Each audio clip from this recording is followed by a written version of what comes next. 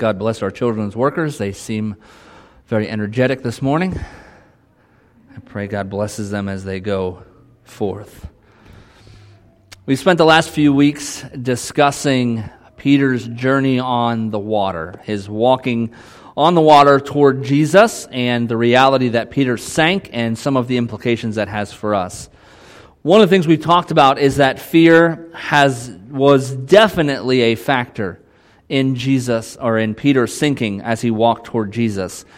Fear was a very real thing. The Bible, says very clearly, Peter was terrified. He experienced tremendous fear. But I think there are some other factors about this account of Peter walking on the water we need to look at and think about. I think there are some of those factors actually have to do with the reality that he did sink. We're going to read Peter's account again of him walking on the water, and then we're going to talk a little bit about one of those factors this morning. Matthew chapter 14, verses 22 to 32. Again, I'm reading out of the New Living Translation, so you can follow along in your own copy of God's Word if you want, or you can follow along on the screen. Immediately after this, Jesus insisted that his disciples get back into the boat and cross to the other side of the lake, while he sent the people home. After sending them home, he went up into the hills by himself to pray. Night fell while he was there alone. Meanwhile, the disciples were in trouble far away from land, for a strong wind had risen and they were fighting heavy waves. About 3:00 in the morning, Jesus came toward them walking on the water. When the disciples saw him walking on the water, they were terrified. In their fear, they cried out, "It's a ghost!" But Jesus spoke to them at once. "Don't be afraid," he said. "Take courage, I am here." Then Peter called to him, "Lord, if it's really you, tell me to come to you walking on the water." "Yes, come," Jesus said. So Peter went over the side of the boat and walked on the water toward Jesus. But when he saw the strong wind and the waves, he was terrified and began to sink. "Save me, Lord," he shouted. Jesus immediately reached out and grabbed him. "You have so little faith," Jesus said. "Why did you doubt me?" When they climbed back into the boat, the wind stopped. So there's an aspect of this account of Peter walking on the water that we all know. We've read it every week so far, but we probably haven't thought much about. And it's the reality that Peter walked on the water toward Jesus alone. He was alone as he walked toward Jesus. I want to wrestle with the question this morning, why did he walk alone? Why was Peter alone on his journey toward Jesus? If we go all the way back to Ecclesiastes chapter 4, verses 9 and 10, if you read the Bible in a year with us, this was our, if you have the YouVersion Bible app, whether you do that or not, it was actually the verse yesterday. It was the verse of the day. "Two people are better off than one, for they can help each other succeed. If one person falls, the other can reach out and help. But someone who falls alone is in real trouble." I thought it was kind of neat. Yesterday, this verse popped up as the verse of the day, and it was exactly what we're talking about today. The reality that when someone who falls alone, they are in real trouble. Why did no other disciple step out of the boat and walk with Peter toward Jesus? Why was Peter's journey toward Jesus a lonely one? Maybe we can make some guesses. Maybe their faith was less than Peter's. Maybe they were able to weigh the cost and said, "I don't know, that seems a little too much for me." Maybe they didn't care enough about Peter to take the risk. Maybe they had enough faith, they just thought, well, let's let Peter try it, and if he sinks, then we won't do it, but if he succeeds, maybe we'll do it. Maybe they just thought, here goes Peter again, doing something radical, because what we know about Peter is that was kind of commonplace for Peter to just jump out and do something based on emotions. From what we read, we don't see anywhere that Peter invited anybody else along on his journey. He didn't invite any of the other disciples to walk toward Jesus with him. There's also the possibility that nobody trusted Peter enough to take a risk with him. They didn't trust his leadership. They didn't trust who he was as a person. I don't know. Whatever the reason that Peter was alone, what we do know is that Peter walked alone that morning on the water. And that's a little bit of what we're going to focus on this morning.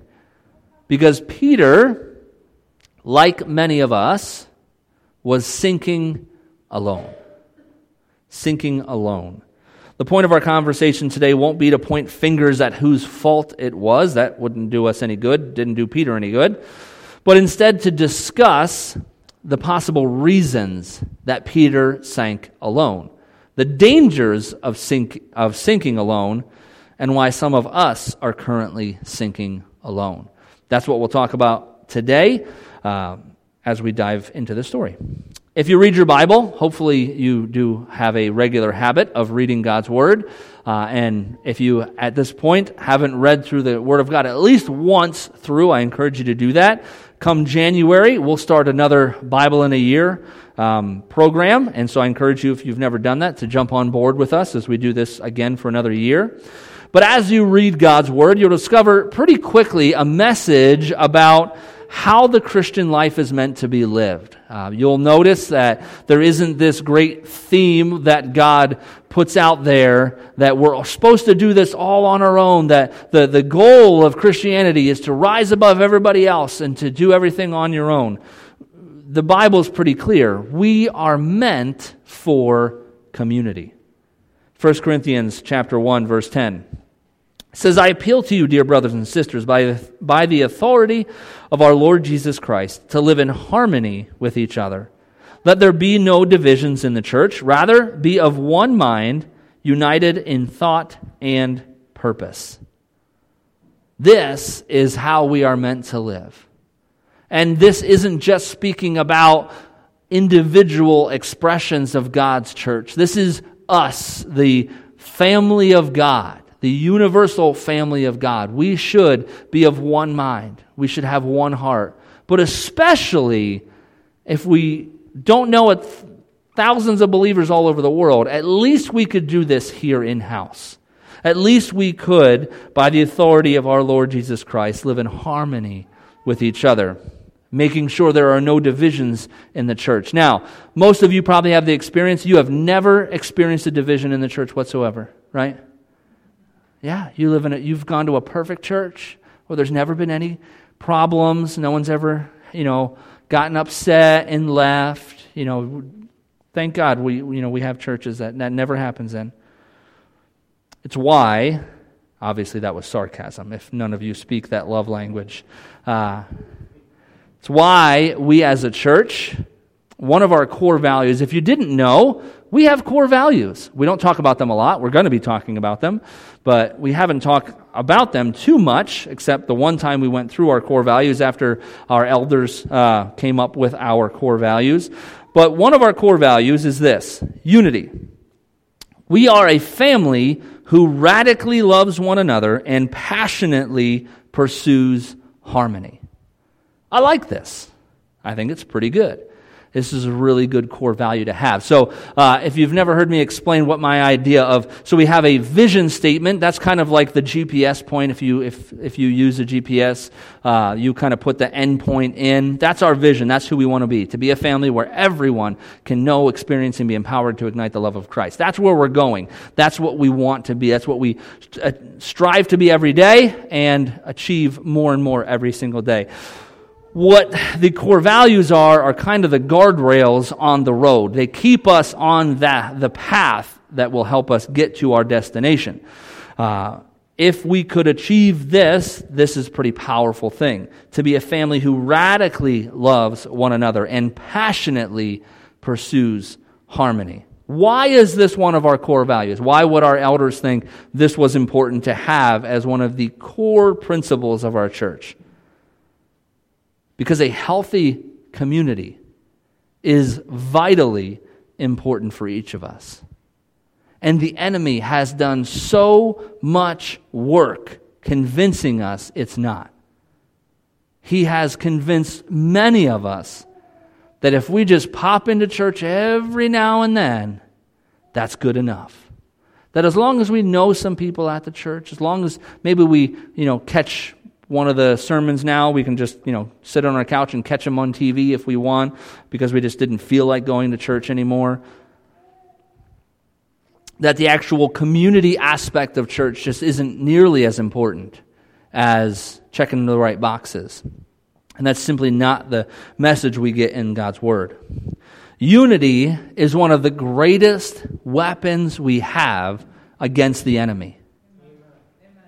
It is one of the greatest weapons, if not the greatest weapon that we have. Because when God's people are united, and there's different ways to become united. We're not going to dive too deep into that today through prayer, through fasting, through gathering together, through crying together, through mourning together. All these things bring us closer together as a family. But it is one of the greatest weapons we have against him. We will all have moments when we sink. Every single one of us is going to have a moment, a season of time where we get our eyes off Jesus. It's going to happen. Maybe it's just a moment. Maybe it's a day. Maybe it's a year. Maybe it's a decade where we get our eyes off Jesus. And it's when we're alone, we are the most vulnerable to the enemy taking us out like that. It's the family of God around us who help us when we're sinking. Again, our theme verse for the day, Ecclesiastes 4, 9 and 10. 2 people are better off than one, for they can help each other succeed. If one person falls, the other can reach out and help. But someone who falls alone is in real trouble. If you were the enemy, where would you try to get people? Deep into community? Of course not. You'd want people alone. You'd want people to think, once a month is good. Somebody was telling me a story. I was at district conference this week, and I got to interact with a bunch of other pastors, and one pastor was telling me how he went to a restaurant in town and just got into a conversation, I think, with the waitress and asked her, what church do you go to? And she said, his church. And he said, really? That's so interesting. I've never seen you there. He'd been the pastor for like a decade at that point. So often we have people who consider churches their home church. That's the church I go to. And they haven't, maybe Christmas and Easter, what I like to call the Creasters. They just pop in on Christmas and Easter, and that's the sum total of their involvement. But they would still claim that as their church. That's not a family. Some of you, unfortunately, you have family members who maybe haven't spoken to you, hopefully not that you've chosen not to speak to them, but that you're estranged from. That doesn't feel like family. You might still have blood ties or relational ties, but that doesn't feel like family. That's why our vision statement, very clearly, is to be a family where everyone can know, experience, and be empowered to ignite the love of Christ. That's why it starts off with a family, because of how vitally important it is that we have a faith community, a faith family. When we're sinking is when we need to experience the love of Christ. Each of us will be in different places of this vision statement at times. Sometimes we'll learn a little bit more about God's love. Awesome. Sometimes we'll get to experience the love of Christ. Awesome. Hopefully we're each engaged in discipleship and helping to empower others to ignite that love of Christ in their life. But it's in those moments when we're sinking. It's in Peter's moment as he sank in the water. He got to experience the love of Christ as Jesus reached out and grabbed his hand. Galatians tells us, chapter 6, verse 2, share each other's burdens, and in this way obey the law of Christ. This is part of what a family does. If you had a family member who was struggling with something, hopefully you'd be there to say, hey, what can I do? What do you need help with? How can I help? Hopefully you are able to do that in a helpful way, especially when someone's in legitimate help. It would not be very nice of me, if one of my kids was struggling with something, to just be like, I don't know, figure it out. I don't care. That's not really a great family way to look at it. That's why the enemy is always trying to get us offended or upset at other people in the church. Many times it's one of us. I would probably guess that a handful of times that's going to be me. I offend you. I do something or I don't do something and it bothers you or hurts you and offends you.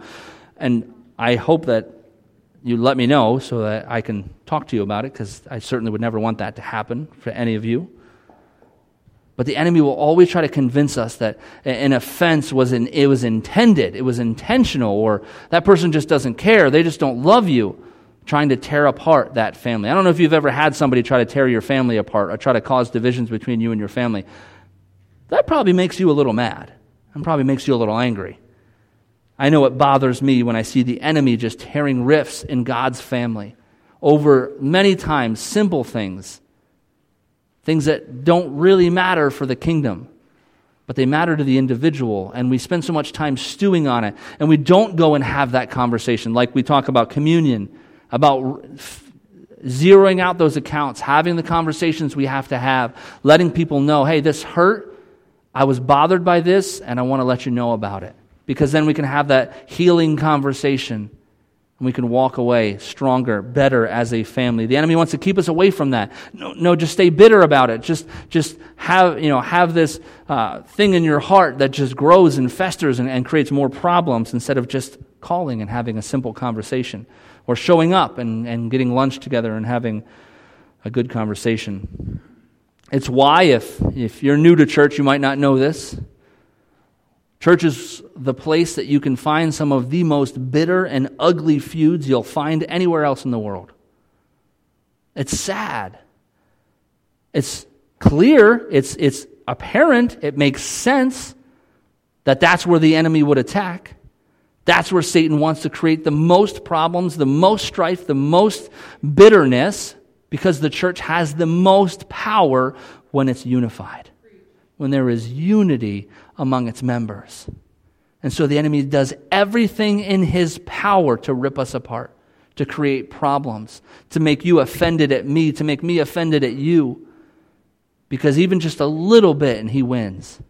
Because man, if we came together, I mean, I don't know about you, but I just think that worship's been anointed these last few weeks. There's just been something there. And imagine if we were all united in this. We had the unity of family among us. Man, you wouldn't be able to get us out of this building. I mean, we wouldn't have a roof. God just blow the roof right off this place. But the power of unity, some of us have never experienced that. And I don't know about you, but I want to experience that here. Amen? That will not be us, church family. The church with the bitterness, the church with the problems, the church with, if you go there, there's all this baggage. That will not be us. Amen? Because, see, this takes each and every one of us making a personal declaration that I won't allow it. If there is something in my heart, I will, as difficult as it might be, I will have that conversation. And I promise you, I'm giving you this promise. If you ever come to me and tell me if I've offended you in some way, I will do everything in my power to understand.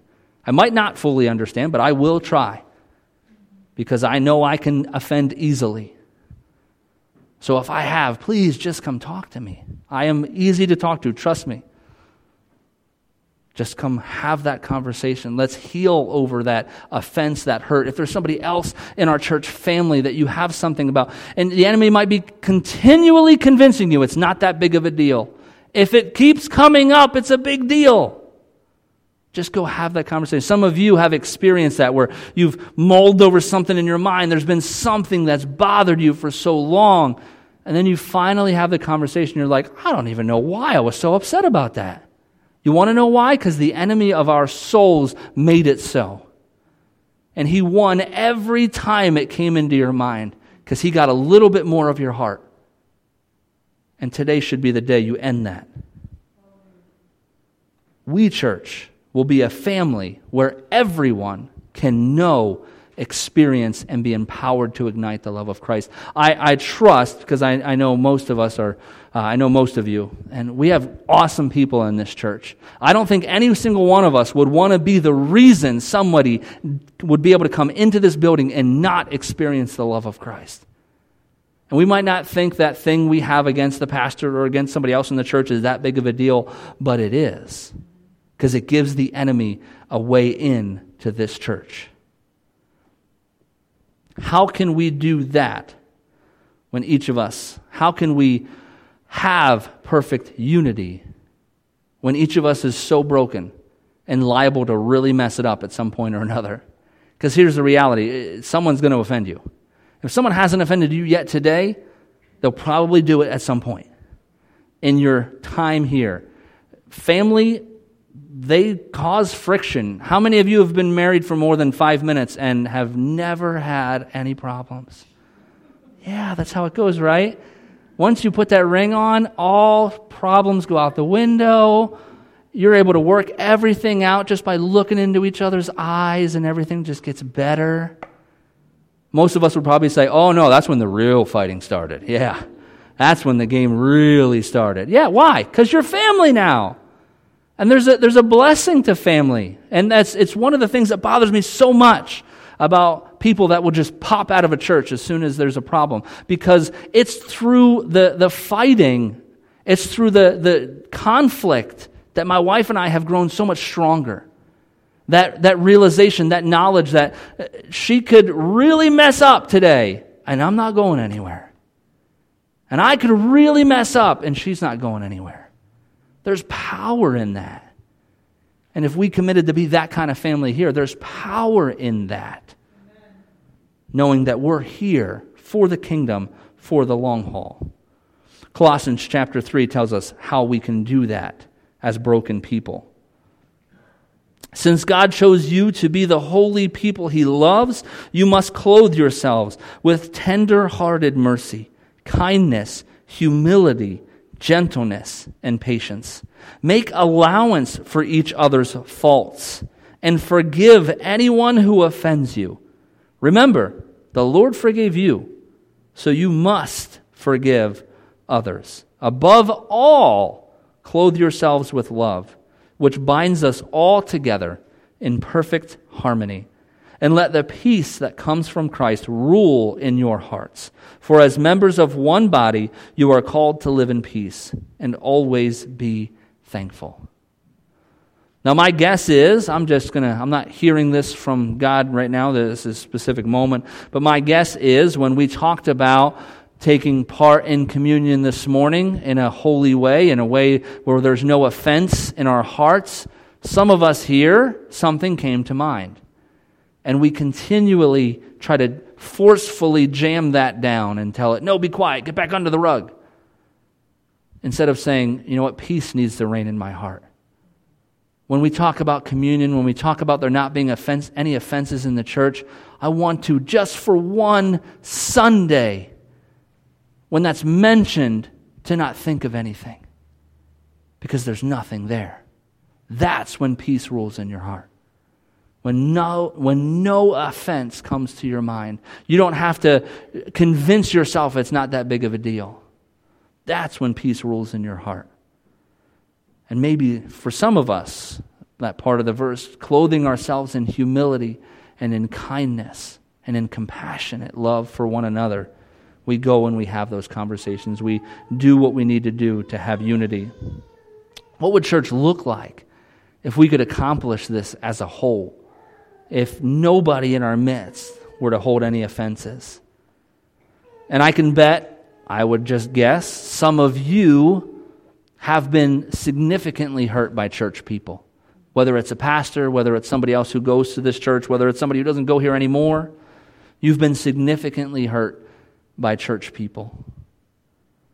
So how are we supposed to get along? How are we supposed to do it? How are we supposed to get along with people who have hurt us, who really bother us, who we just flat out don't like? How do we do that as part of a family? Romans chapter 12:18 says, very simply, do all that you can to live in peace with everyone. This is the verse I come back to when someone tells me, what should I do, Pastor? So-and-so, they did something again, and I'm just mad at them, and I just don't understand. And it's, well, let's look at Romans 12:18. Have you done everything? I've done everything. Really? How about going and have another conversation with them? I can't do it again. You haven't done everything then. If there's something there, go talk. Go in humility and have a conversation. Jesus tells us, how many times are we supposed to forgive others? I love when people say the number, because it's like, I've counted, And they're almost there. What Jesus really said is, doesn't matter how many times. He gave them a number that was so large. What Jesus was really saying is there's no amount of times that somebody can offend you, that somebody can wrong you, where they become unforgivable. And you may think somebody has done something unforgivable to you, but we stand before Christ as people who were unforgivable, and yet He died on the cross for us. He forgave everything in a moment. All we had to do was ask. There were no conditions given. There were nothing like that. There was never, I'll do it as long as you don't do that again. Jesus just said, come. I love you as you are. There's a reason our elders worded our core value on unity this way.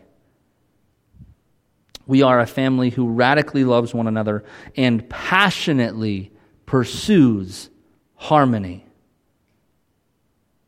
Can we all say, when someone has wronged us, when there's been an offense, we have passionately pursued harmony? See, this stuff isn't easy. If you are somebody who tries to keep short accounts and you repent often, you ask forgiveness and you offer forgiveness often, you know this isn't easy. Man, if you've never had to go back and have a conversation with someone and say, hey, I know I said I forgave you like 2 weeks ago, but man, I didn't. And I've just been mulling this over more, and I'm sorry, it's on me. And will you forgive me? I've still been harboring something in my heart. And you go back multiple, I've done it. I've thought I've forgiven somebody, and I haven't. And I got to go back and have that humbling conversation of, I'm a knucklehead. I didn't do what I was supposed to do. I'm still holding on to it. See, if this was easy, the Bible wouldn't spend so much time talking about the importance of community and unity and harmony together. There's another reason we are meant for community, that we're never meant to sink alone. It's because alone is where we are the most vulnerable to the enemy. 1 Peter 5:8, most of you know. Stay alert, watch out for the great enemy, your great enemy, the devil. He prowls around like a roaring lion, looking for someone to devour. Now, I almost shared this cool video with you, but it was too long. And it was, but you can just imagine it in your mind. You probably have a better video player than our screen anyhow. But it was, I can't remember what the animal was, but like a lion came up to eat this animal. And at first they got, it was like gazelle or I don't know what those animals are. They all probably taste good. But it was trying to get this animal, and at first it looked like the animal was done, and then the whole herd came over and started, railing on this lion and chased the lion away. And it's just the truth that alone, man, we are so vulnerable to the enemy. When we're out, if you've never had that experience where you've been disconnected from the family of God, and the enemy can convince you of all these crazy things and how church doesn't matter and how, they're just in it for your money and all these crazy things. And so you stay away from church for a while or you just don't think it's important and you finally come back in and you feel that that refreshing feeling of being in community with God's people again. And then you stand and you worship God with others and you feel the presence of the Holy Spirit. And you're reminded, man, this is where we belong. I don't know if you feel that every Sunday, but man, I do. Maybe not every Sunday, but very often.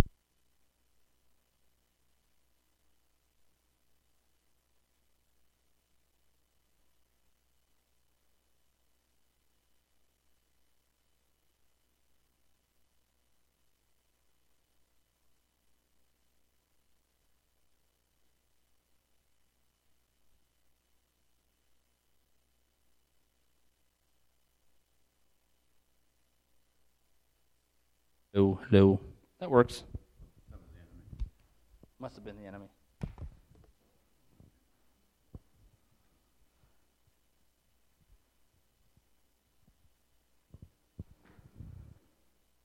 But the reality, as I was saying, that when we're alone, when we're away from the community of God, is when we can really get taken out. But when you experience that again, when you walk back into community, when you have that whether it's worshiping together, whether it's praying together, whether it's just being here in service with one another, the feeling of community reminds us this is what we were meant for.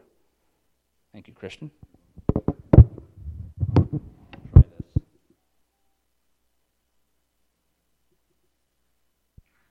this.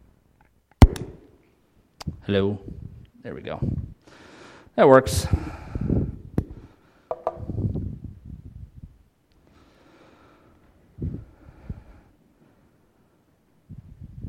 I got to get back on track here. Chances are that some of us are sinking alone not because of something that others did, but because of shame. Romans chapter 8, verse 1 says, "So now there is no condemnation for those who belong to Christ Jesus." Some of us have stayed away. Some of us, maybe you're watching today, and you don't feel comfortable coming back into the family of God because the enemy has got you convinced that your life is just so shameful, or that you're not good enough for the family of God. Man, that's so wrong. I think one of the best analogies I can think of for the church is the gym. Now, I love the gym, so maybe I'm a little biased. But when you walk into a gym, you don't expect to see the world's finest athletes. If you do, don't go to Planet Fitness, all right? Because I go there. And you won't see the world's finest athletes, I promise you. But often people walk into a church and expect everybody to be perfect. You don't walk into the gym and expect the world's best athletes, because why? They're there to get in shape. The reason they're there many times is because they're not in shape, and they're trying to get in shape. And so for many of us who are believers, we know sometimes we come in on a Sunday and we're like, thank God that I got to be with God's people, because, man, my life is a wreck. It's a mess. I'm so confused. I don't know what's going on. But thank God I have this family. I hope that's you. For too long, the church was a proponent of shame. We made people feel shameful because of the way we acted, that if they didn't wear the right thing, or God forbid, we saw them smoking in the parking lot, or maybe they let a curse word slip out in church, like, oh, you're so shameful, you're so horrible. Honestly, I look at that and say, thank God you're here. This is the place to be if your life isn't right, if things aren't the way they should be. This is where you should be. We shouldn't stay away from here until we feel like we've got it together, and then we come back. And that's a self-defeating. Like if I said, well, I'm not going to go to the gym until I'm in perfect shape. Guess what? I'm never going to be in perfect shape. Because it's there that you can begin to work on those things. So the enemy he might have you with shame. And you just remind him, there is therefore now no condemnation for those who are found in Christ Jesus. Some of us are sinking, maybe not because of shame, but because of pride. Romans 12:16 says, live in harmony with each other. Don't be too proud to enjoy the company of ordinary people, and don't think you know it all. I love some of these verses because they're so offensive, and yet they're the Word of God, so they're great. It's basically, don't think of yourself too highly. Don't think that you're too good to hang out with normal people. Thank God that we have a church full of relatively normal people. I love the people that call this place home. And I love when we get to gather. Like we have this lunch coming up.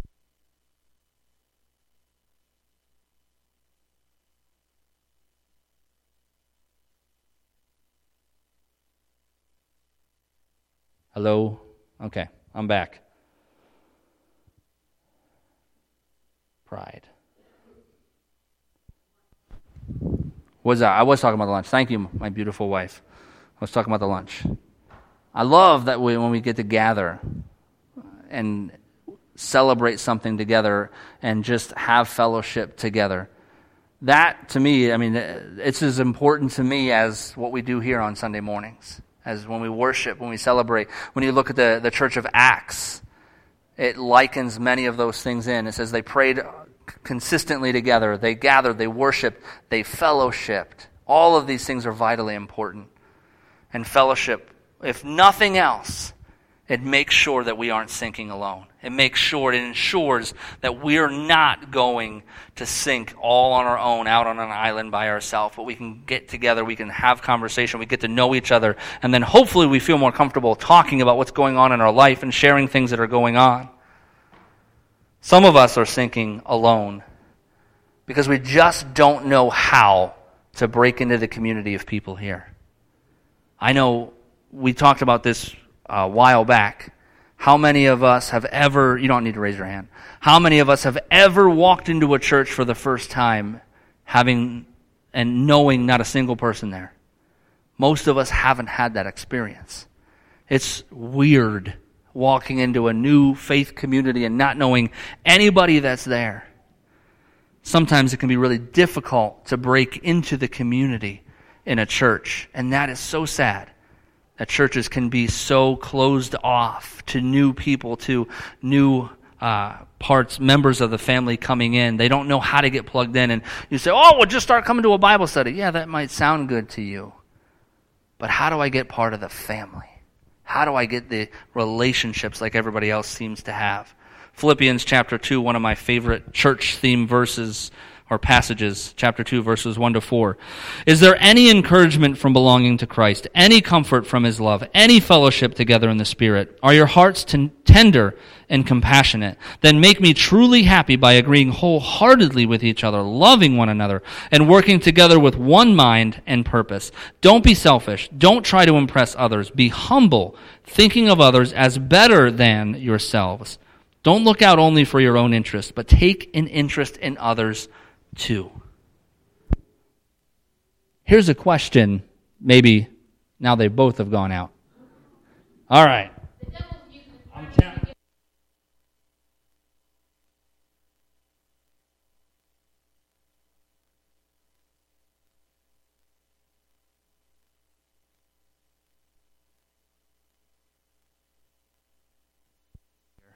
As part of our church family.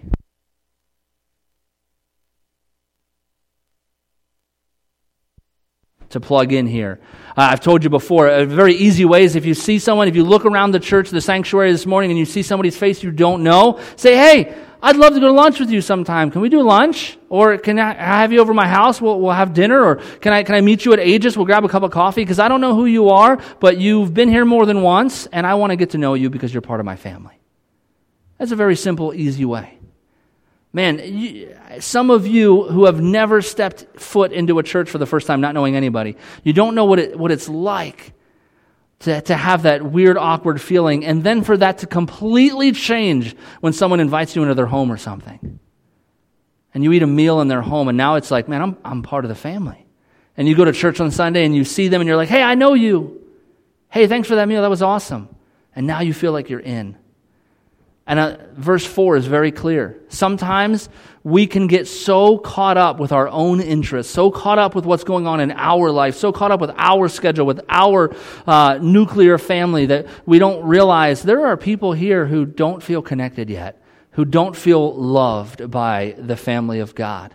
What can I do to make a difference here? What can I do to extend the arm of Christ to those in our family?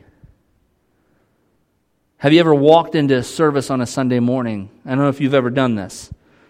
Maybe before you step through the door to say, hey God, who needs a touch from you this morning? Could you point me towards somebody who just needs maybe an encouraging hug, or just needs invited to lunch, or that just needs someone to talk to? Could you guide me to that person this morning? Because somebody probably needs that. These are ways, very simple ways, we can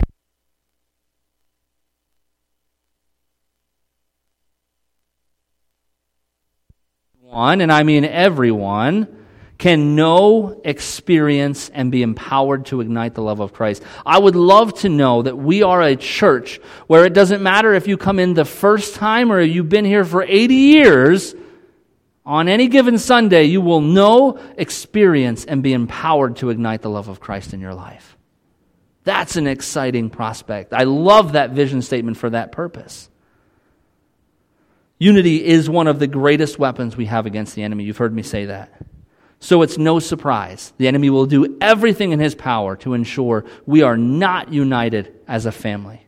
that he can just drive that little bit of wedge in between that. But the scriptures tell us what will get the church's or the world's attention. It's not our programs. As many times we think, well, if we just added more programs, it would be better. It's not our music. Doesn't matter how great our music is, it's not going to tell the world how much we love him and how much he loves us. It's not our great preaching. Doesn't matter how good my sermons or how bad my sermons are. Well, maybe if they're really bad. Doesn't matter how good the sermons are. It's not what's going to get the world's attention. It's our love for each other. John 13:34-35 says, "So now I am giving you a new commandment. Love each other. Just as I have loved you, you should love each other. Your love for one another will prove to the world that you are my disciples." Let's talk about this love thing for just a quick second here. If your spouse or your kid or your parents decided to define love how church people often define love, you probably are going to be pretty upset pretty quickly. How happy would you be if your spouse all of a sudden decided, I'm going to love you, and love just means that I don't hate you? Because I've heard church people say that. I love so-and-so, I don't hate them. Okay, that's a pretty low bar for love. Well, you know what? I love them, I just leave them alone. Some of you wouldn't mind that from your spouse, but I do marriage counseling, if that's you. I'm just going to leave them alone. I'm just not going to talk to them. They don't talk to me, and then we're good. Most marriages, that's not a good idea. It just means I love them, and it just means I don't gossip about them. I just don't air their dirty laundry out. Love for me with church means I just say hi and smile if on the rare occasion, unfortunately, our eyes meet and I make eye contact with somebody at church. And I have to say hi and smile. I would argue the majority of our church family, you love really, really well. I can say that from experience. Someone coming into this church is somebody new, and you all have loved my family tremendously. And so I can say personally, man, this church loves really well. And when someone has a need, I've seen this church rise to the occasion very, very well as well. I think we love in many different ways very well. But it can always serve as a good reminder to ask ourselves how well we're loving the church family. How well are we loving those who have been here for generations, and also how well are we loving those who walk in the door for the first time? Those who aren't plugged in yet to the family. Remember, Romans 12:18. Do all that you can to live in peace with everyone. That means every time we gather, asking, what can I do? It means when we have a potluck or we have a lunch, as we walk over there and we see that couple that we don't really know, but they're sitting at the table all by themselves, instead of going to sit with our people, we say, you know what? I'm not going to have that. I'm not going to allow somebody to sit by themselves who's new to our church at a table at one of our lunches. And we go and we sit with them, when we talk with them, we get to know them, we invest in them. That's why our core value says we are a family who radically loves one another and passionately pursues harmony. It is only with great effort we achieve harmony and peace together as a family. Peter shouldn't have sunk alone. If we can't agree on everything, hopefully we can agree on that. There's no reason Peter should have sunk alone on the water that morning. There were 11 other disciples. I don't know if they were all present, but there were at least 11 other disciples in that boat. Not a single one of them got out to walk with him. And there's a reality that nobody here who calls this place home should sink alone. Yet my guess is there are people in our midst this morning who feel alone, who feel like they don't have somebody to talk to, who feel like they're just too messed up for the rest of the church. They just don't have their stuff together. That if they opened up, the church would turn their back on them. Because chances are it's happened in the past. And I hope we can be a church that we can allow people to be authentic. We have a core value about that. People can be authentic, they can be real, they can be who they are here, and we can love them where they are. not demand they meet some mold of what a Du Bois Alliance member looks like. Man, I hope, and take this the right way, hopefully, I hope we can lower what a Du Bois Alliance member looks like, because we start getting people in who are really right out of the world, who don't know Jesus, who don't know how to walk the walk of the Christian yet. We start filling our pews with those people, and we can love them as they journey toward Christ, because that's what God called us to do. If a hospital only had healthy people in it, that would be a pretty weird hospital. Jesus said he came to seek and save the lost. He came as the great physician for those who are sick, not for those who are well. So the questions I want you to wrestle with as we leave today: what are you able to do about this? If there's something in your heart towards somebody else, that's pretty clear what you can do about that. If there are people in our midst who you don't know, and I guarantee you, if you looked around this morning, there's somebody you don't know here. Guarantee it. What are you going to do about that? Today, this week, as we move forward as a church family, are we going to be a church who loves people well as they come into our family, as they become a part of our church family? Again, Ecclesiastes 4:9 and 10. 2 people are better off than one, for they can help each other succeed. If one person falls, the other can reach out and help, but someone who falls alone is in real trouble. Somebody here, my guess is in real trouble, because they're falling, they're sinking, and they're alone. I encourage you to reach out to somebody. There's no question in my mind why that sound is so messed up today. This is one of the most important things a church can hear. It is one of our greatest weapons. So naturally, there'd be a ton of confusion, and I'd get off track multiple times. But the message remains the same. Don't sink alone. If you're here this morning and you need somebody to talk to, I will be that person. If nobody else, I promise you I will hear you out and won't judge you. We should all be able to do that for each other.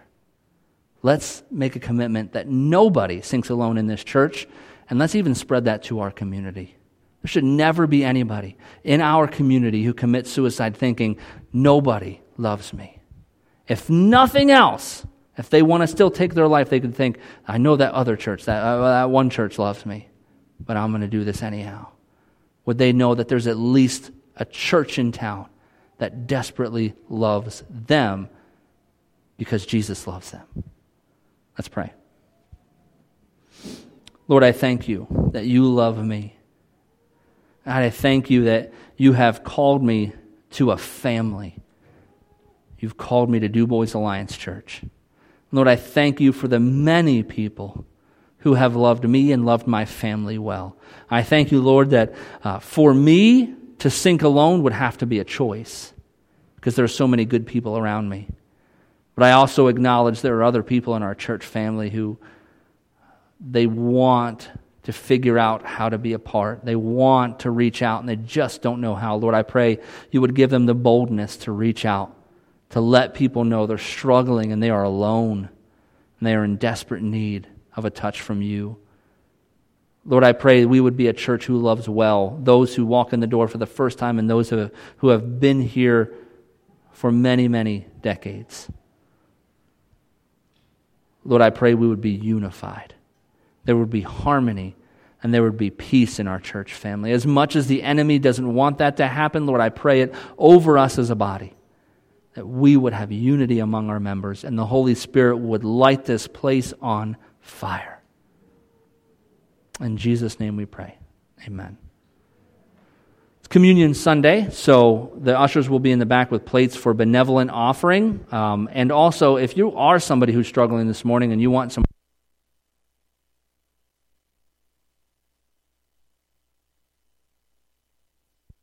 that, but if you need that this morning, come on up and we'll pray with you.